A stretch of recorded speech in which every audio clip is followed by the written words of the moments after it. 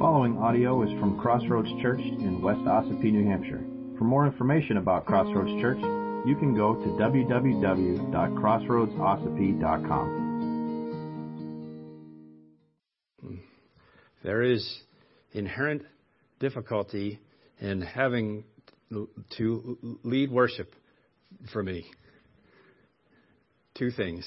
I have to switch my brain over to the other side to speak and also calm down. So let's take a breath. Or we'll just get through the sermon really fast, one or the other.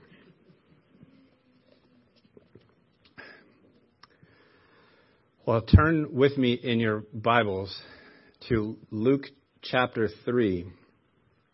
Today we're going to look at verses 7 through 14, and that's on page 858 in the Pew Bibles.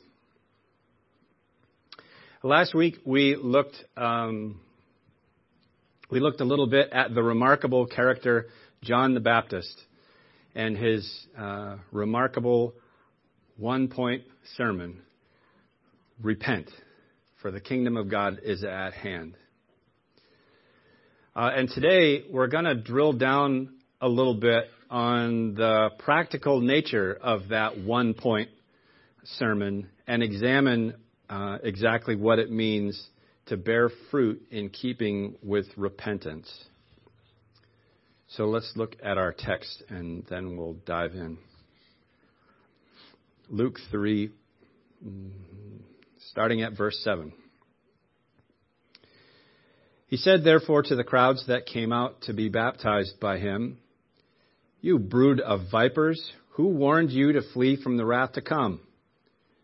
Bear fruits in keeping with repentance, and do not begin to say to yourselves, we have Abraham as our father.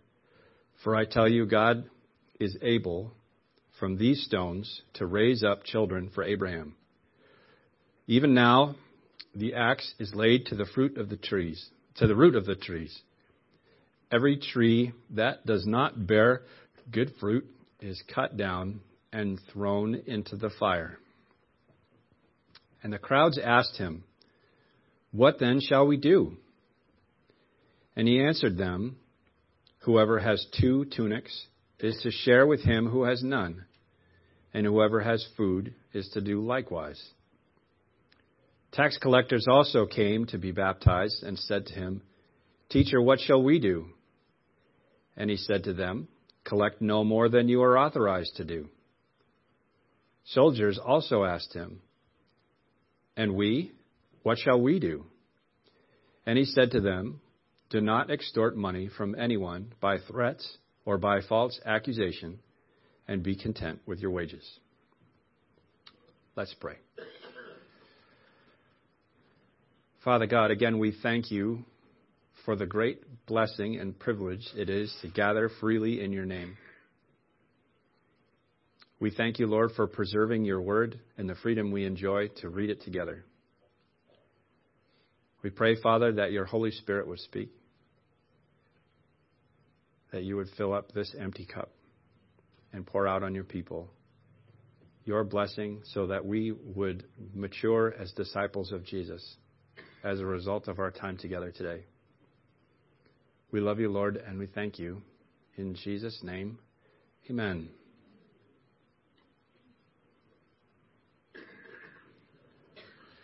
So, here we see in Luke chapter 3, John the Dipper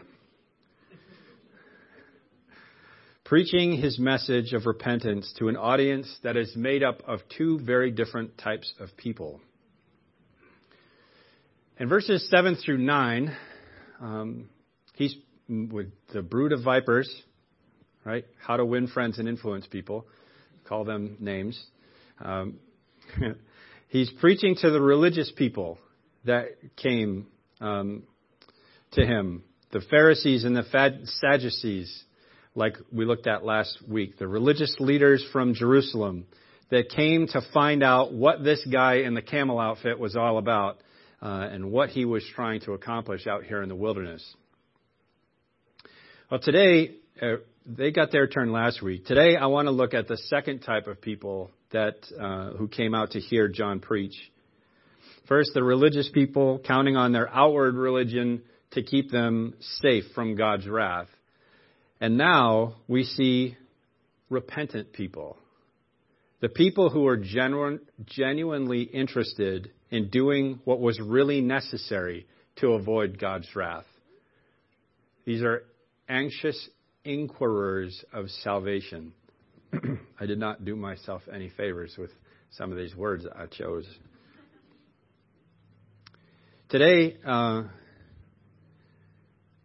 is also a third category of members of John's audience, which is the morbidly curious, and that's Herod, and we'll talk about him a little another time. Today, let's look at the repentant and John's message to them. Have you ever heard the expression easy believism? Ever heard anyone use that expression before? You obviously haven't been around enough. Easy believism. Joel's dad, Roger Brown, pastor, used that expression a lot. That's where I learned it from. And he has been around a long, long time. So I'd say it if he was here too, so don't worry. All right. Easy believism. I don't know who really coined the phrase. Maybe Raj made it up. I don't know. But easy believism is the idea that following Jesus has no cost at all. That all one has to do is agree with the facts that Jesus is real, that he died on the cross for sin, and change absolutely nothing about our lives. Now, at first blush, easy believism, that's clearly not for us. Do you want me to read that description again? Following Jesus has no cost. And all we have to do is believe, agree with the facts that Jesus is real. That he really lived, he really died, he really rose again. And change absolutely nothing about our lives. That's not biblical Christianity, in case you're wondering. That's easy believism. And this is not the message that John preached. This is not the message that Jesus preached. And I pray, Lord, help me, this is never the message that I preach. In fact, Jesus said, as recorded in all three synoptic gospels, that's Matthew, Mark, and Luke. Let's give a synopsis of Jesus' life and ministry. Matthew 16:24, Mark 8:34, and Luke 9:23. Jesus said, if anyone would come after me, let him deny himself, take up his cross, and follow me. Well, that's not easy believism. Easy believism denies the idea of repentance, denies the idea of self-sacrifice, denies the idea of the cost of following Jesus.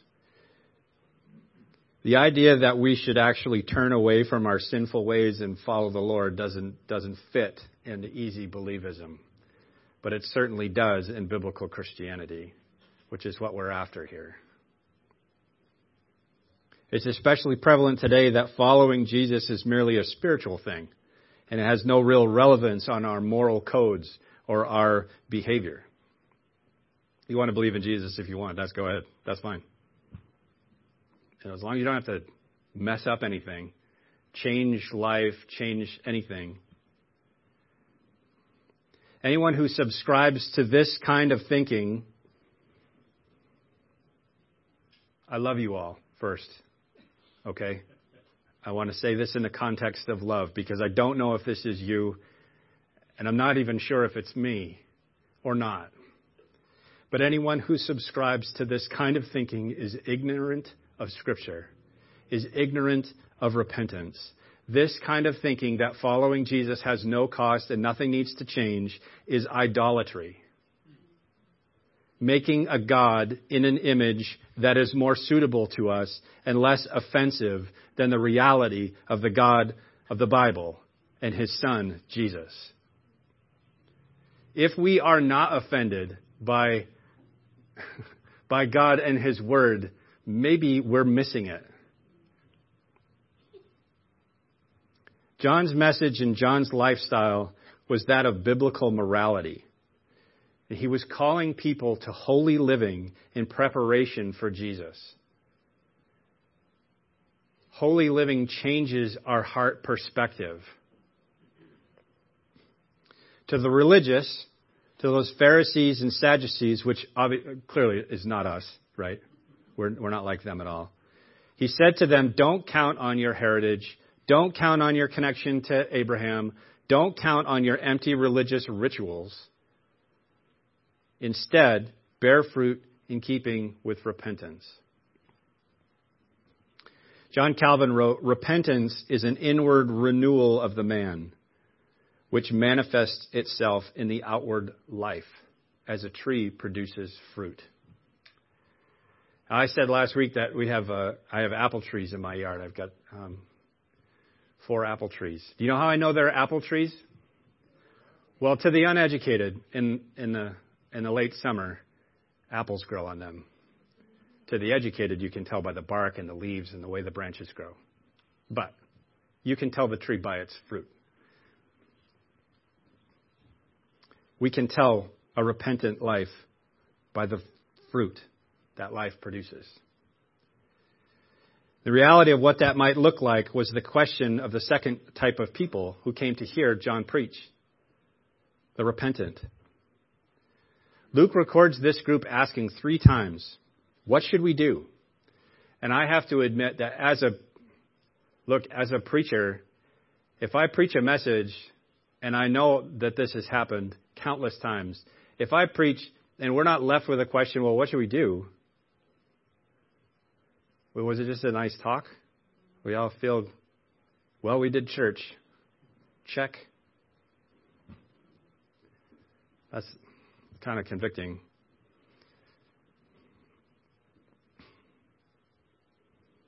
Luke records this group asking 3 times, what should we do? And though on the surface the answer to each question looks the same, if you peel back the layers a little bit, you'll see that or it looks like they're different, but if you peel it back, it's actually the same. Each time he says the same thing. Look at verse 10. And the crowds asked him, what then shall we do? And he answered them, whoever has 2 tunics is to share with him who has none, and whoever has food is to do likewise. Tax collectors also came to be baptized and said to him, Teacher, what shall we do?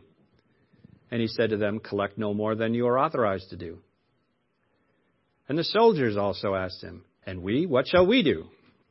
And he said to them, do not extort money from anyone by threats or by false accusation, and be content with your wages. All right, so you're looking at this and saying, I'm none of these people. I don't fit into any of these categories. You can think that if you want. You're free to be wrong. To the repentant, John's message was simple. Sacrifice your selfishness. Sacrifice your selfishness. This is what denying yourself and taking up your cross daily looks like. When Jesus was asked what the greatest commandment in the law, when Jesus was asked what the greatest commandment in the law was, in Matthew 22, 37 to 39, his response was simple. You shall love the Lord your God with all your heart, with all your soul, and with all your mind. This is the great and first commandment. And the second is like it. You shall love your neighbor as yourself. That second commandment, James, right, you James Bible study people, James calls this the royal law. Love your neighbor as yourself. I don't know about you, but royal law kind of makes it sound important. Not like traffic law, which who cares, really? Especially during bike week. The royal law. Love your neighbor as yourself. This is the fruit of repentance. John says, when the crowd asks, what then shall we do? He says, whoever has 2 tunics is to share with him who has none, and whoever has food is to do likewise. Well, that kind of puts at least half of us off the hook because we don't have tunics.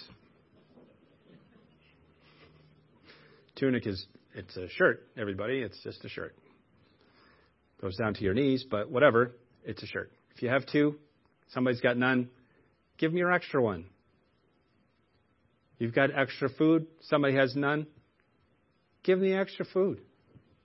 Love your neighbor as yourself. James 2:15 through 16 says, and I think I read this last week, if a brother or sister is poorly clothed and lacking in daily food, and one of you says to him, go in peace, be warm and filled. Doesn't that sound churchy? That's like the churchiest thing you could say.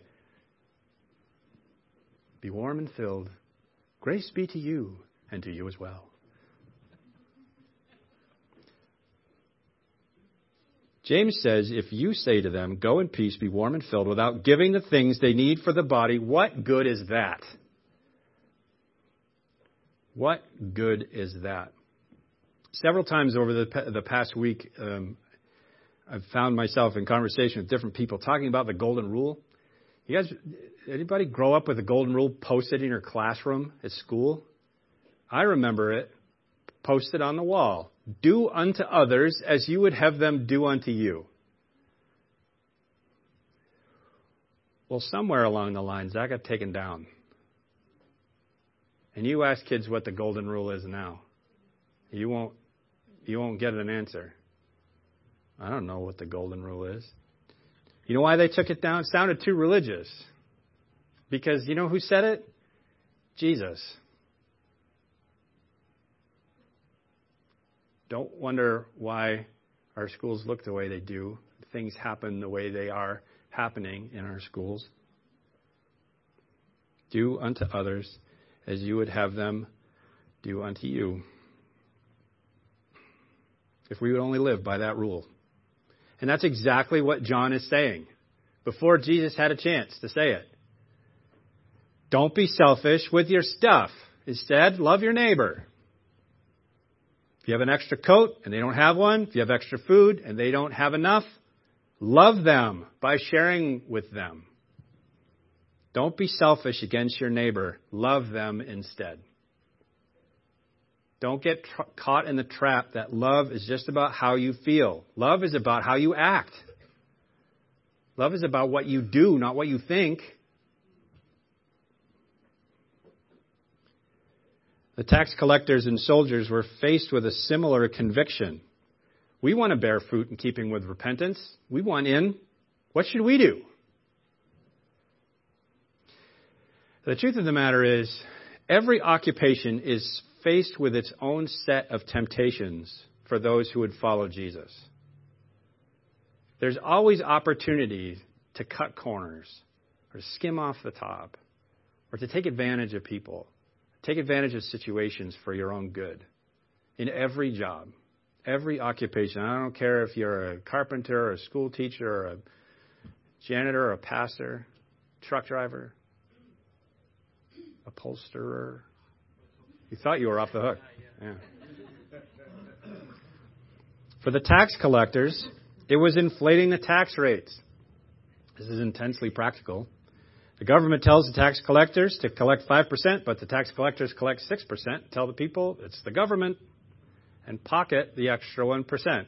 Now those numbers are made up, for example. Everybody knew that the tax collectors did this.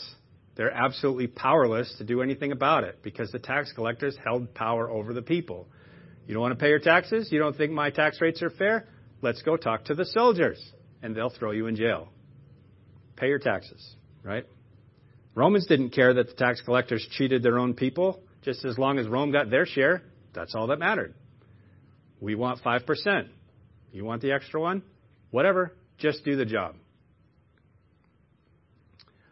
Well, John's message to the tax collectors, stop cheating your neighbors. The tax collectors were Jewish people, not Romans. They're Jewish people taxing Jewish people, their own countrymen. They're hated by everybody because they're working for the bad guys, right? Rome was the enemy to them. And John's message to them, don't cheat your neighbors, love them instead. Remember the story of Zacchaeus? Zacchaeus was a wee little man, and a wee little man was he. He climbed up in that sycamore tree to see what he could see. And I don't remember the rest of the words. As the Lord passed him by, he looked up in the tree, said, Zacchaeus, you come down. I'm going to your house today. It's a great example of a tax collector that repented, right? Not just made a snappy song. He repented of his cheating his people, and he paid people back. He paid everybody back what he owed them. If he cheated anybody, he doubled it, or tripled or quadrupled. I don't remember. He paid back the people that he cheated. Don't cheat your neighbors. Love them instead. Like I said, with every occupation, there's opportunities to do the same thing, to cheat, to skim, to ask a little more than you really need, ask a little more than you really should, take a little more than belongs to you. Don't do it. That's not love. It's not fruit in keeping with repentance. Now, the soldiers that Luke mentions here, we don't know if they were Roman soldiers or Jewish soldiers that served at the temple, like temple guards. We don't know that, and that's not really important. What is important is these are men in positions of power and authority over the people. And they used their position and their power and fear and threats of violence and false accusations to extort money from people, from their neighbors. And when they asked John what they should do, he told them, quit it. Stop extorting. Stop blackmailing people. Stop threatening people to get money. Be content with your wages. Don't squeeze your neighbors. Love them instead.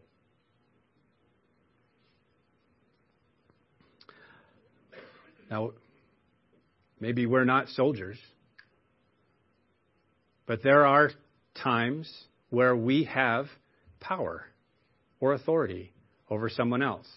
And how we use that reflects what kind of fruit.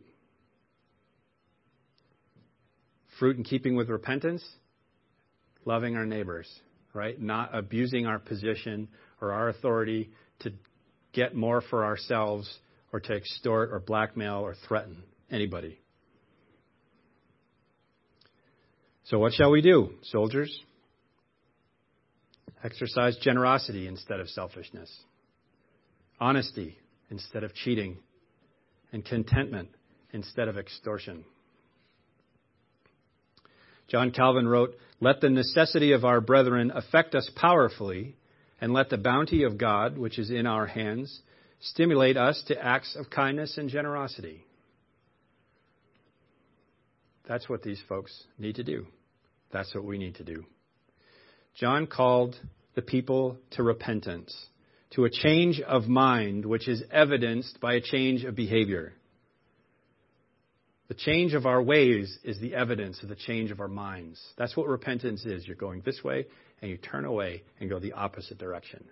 Over here is selfishness and worshiping yourself and making gods in your own image. And over here is following Jesus, following his example, love. Doing unto others as you would have them do to you. As Alistair Begg said, be different. Simple, right? Be different. So different that people say, something happened to this chap.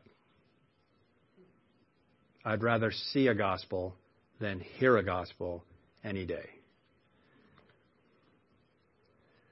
So, what about us? We're not soldiers, we're not tax collectors. What's our takeaway? Be different.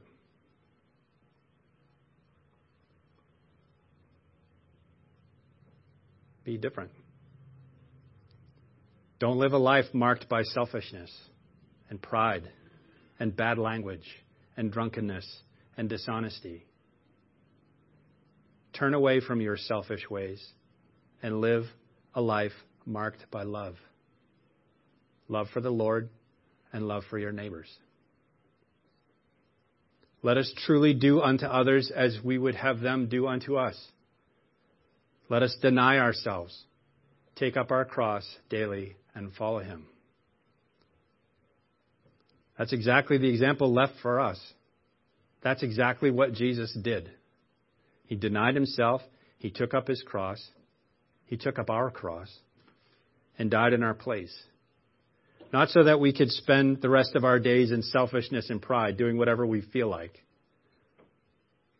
but so that we could truly be different through faith in him with the help of the Holy Spirit. To him alone be the glory in the church, both now and forevermore. Amen? Amen. Let's pray.